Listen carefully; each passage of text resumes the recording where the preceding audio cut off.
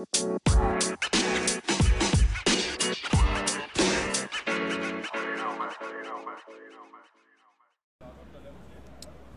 everybody, welcome back to Two Opinions and a Cloud. This is Max Fritz. And Stacy Deerstroll. Hope you are having a great Ignite or watching and absorbing content from home. Wanted to give you guys an update of what's happening out here, some real talk from the floor. So let's kick it off. Stacy, what's been going on in your world for the past 24 hours? Well, it's kind of been an up and down roller coaster, honestly. So I've been at Ignite, going to sessions, talking to a lot of people, and there's some concerns that are coming up. With the whole Office 365, being able to do backups, restores, and so I was notified yesterday that you can no longer you can ask for a restore, but you cannot restore it to another site collection and then just pull out the site or the content that's missing anymore. And this is within SharePoint? This is within SharePoint, yeah. So you can request a restore, but you're going to get it at the site collection level, and it has to go back to the original place that it was removed from. So if your ticket's been open 2 or 3 days, you're going to miss out. You're going to overwrite 2 or 3 days worth of content and have to re-add it back in. Based off my conversations, I was told that that is policy and that it cannot go to another site collection.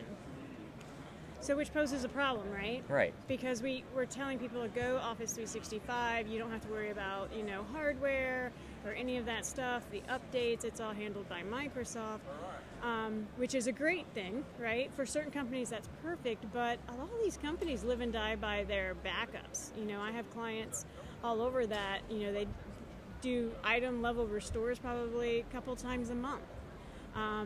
Things happen, and to find that out was a little disheartening, because now the only way that people are going to know that they can get their content back if needed is they're going to have to buy a third-party utility and back it up and then either store the content on Azure or whatever.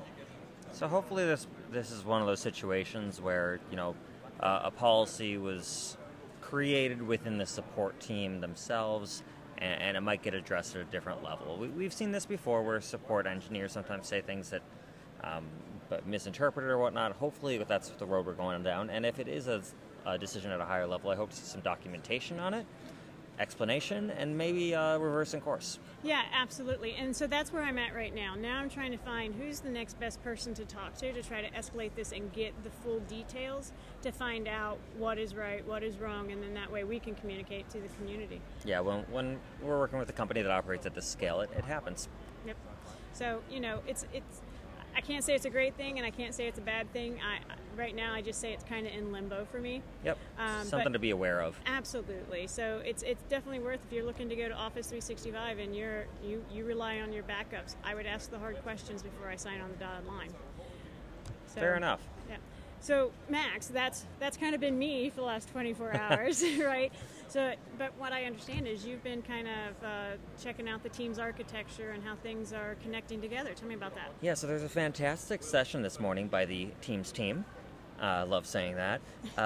Really going through the back-end architecture of Teams. And there are many takeaways from it, very interesting technical details of how it stores information and how the different compliance frameworks work with it, and how the UC voice transfers and things like that. But my big takeaway is, well, to level set with everyone, Teams conversations are stored in Exchange for retention purposes and compliance purposes. And that's one-to-one conversations, that's one-to-many, and that's within your Teams channels themselves. As a lot of us know at this point, Teams documents are stored within SharePoint libraries, and that's really been surfaced a lot, very visibly. The Exchange piece isn't, because it's in a hidden folder within your mailbox. It's meant to be hidden there, but they decided to work with the Exchange team for that workload. Putting that aside, there are a lot of organizations out there where they have an Exchange team, a SharePoint team, an identity team, a security team, a compliance team, all these different groups of people who are responsible for different pieces. Mm-hmm. And in our old way of working, that was possible when we had Skype, SharePoint, Exchange, Active Directory, all in these different worlds. As we got into Office 365, we've been encouraging, and Microsoft has been encouraging people to start coming together to work together. Office 365 Groups, when that came out a few years ago, that was a great introduction to, hi, Exchange team, I'm the SharePoint team. We need to talk. Right. And the identity team involved in there as well for membership. Yep. Well, Teams, the product, is now forcing us to go even further down that road. And this is how I see as a positive thing of the UC team who is handling voice and those chat conversations needs to work with the Exchange team to make sure that the Exchange is properly configured on the back end to hold those conversations for retention purposes and DLP. Now, Microsoft's made it very easy from a single pane of access to control all those Teams policies. But what if you're using Exchange on-prem? Did you know if you're using Exchange on-prem, you cannot get retention of your Teams conversations? It's not available because the only way we retain that is by going into the Exchange Online mailbox. So as you were talking about that, it brought up a great question, and some of my clients have been asking here recently. So we're, our renewal for our licenses for SharePoint and all that stuff come up at the end of this year, but our Exchange doesn't come into another time. So we really going to need to make that move for SharePoint now. What are we going to lose if we have SharePoint in the cloud but we don't have Exchange? So of course my instant is, well, you're not going to be able to connect and sync your tasks and lists and stuff as easy, because you could right now go into Exchange or your Outlook and bring those over. So this is another line of complexity to that. I see that it's a very big line of complexity, and there's a reason for it. The modern workplace that Microsoft has introduced, it's meant to work as a cohesive solution. They've really made it quite an interesting story, and I really like the story. But if you say, I'm going to do this out of modern workplace, but I'm going to wait on these other pieces, you need to be aware that there are going to be gaps. That if I'm going SharePoint online, but I'm not going to go Exchange online, certain things aren't going to work as well. You definitely need to have that Exchange hybrid so that when you're setting up alerts and notifications within SharePoint, it knows how to send those emails. Right. That's a key component there. So you're going to get some of that stuff. But the Office 365 Groups platform, if you had said, I want to go SharePoint online and I want to embrace modern SharePoint sites built on top of Office 365 Groups, but we're not going to go Exchange online, that's not an option. Yeah, that's what I'm getting, and that's some like, wow, that's a light, right? That's a big light bulb that's coming on. So what I encourage organizations to really look at is, okay, yes, my Exchange license might not expire for a while, but is that good enough reason to not migrate? Is it really? License expiration is always a fantastic time to start utilizing new features and new things. But I would always encourage to look at the cost-benefit ratio of being split across separate systems. Yeah, so what, to me, it sounds like we just came up with a great blog for you, Max. Because wouldn't it be nice if we knew, in reality, which things should be migrated to the cloud, in what order and why? Yes, and here's the key takeaway. The take-home point of that blog will end up being, it depends on your specific organization. There are many who lead with Exchange. There are many who lead with SharePoint. Some lead with OneDrive. I've seen somebody lead with Yammer. There's so many different routes to go down, and it's really what creates the biggest value add for your users. Is you want the biggest value to be there day one when they start using Office 365, and then you want your users to start asking for more, start lighting up more.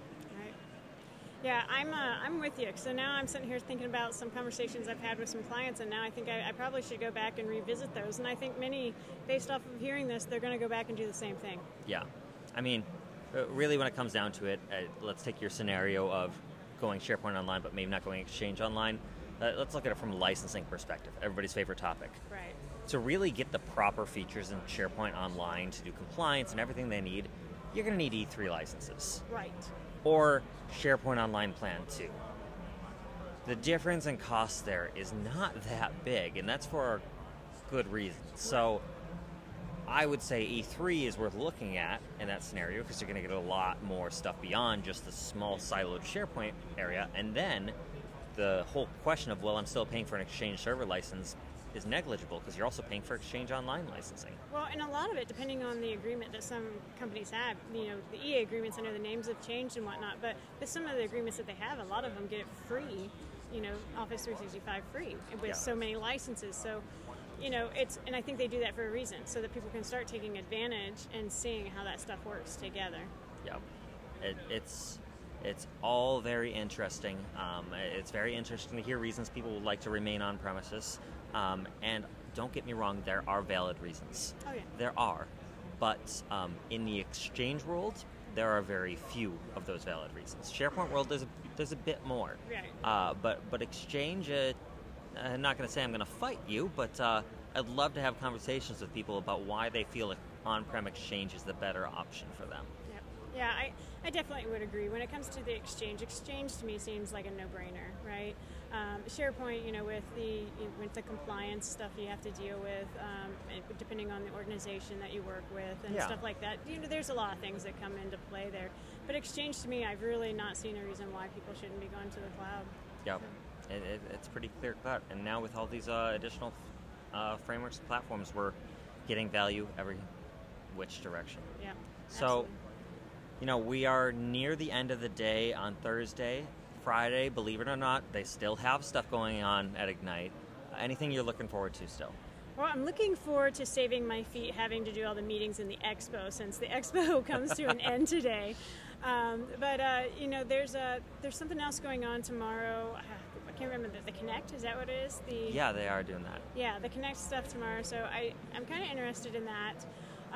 To kind of check some of that stuff out. And then I have a couple sessions that I'm going to be attending tomorrow, but it'd be nice. I won't have any meetings that have to do with partners and all that kind of stuff, so I kind of get a break there.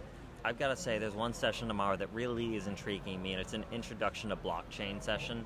And I'll be honest, and our listeners can criticize me all they'd like, I don't know blockchain. People have tried to explain it to me, and I'm either too tired or too bored to listen. And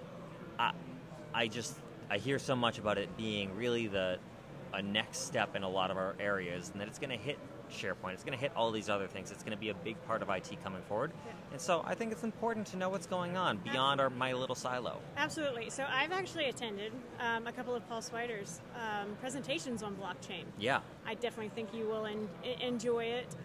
Now that you know kind of where things are going, I think that you'll get it. I think that you'll like it, and you'll be like, ooh, I want to play with it.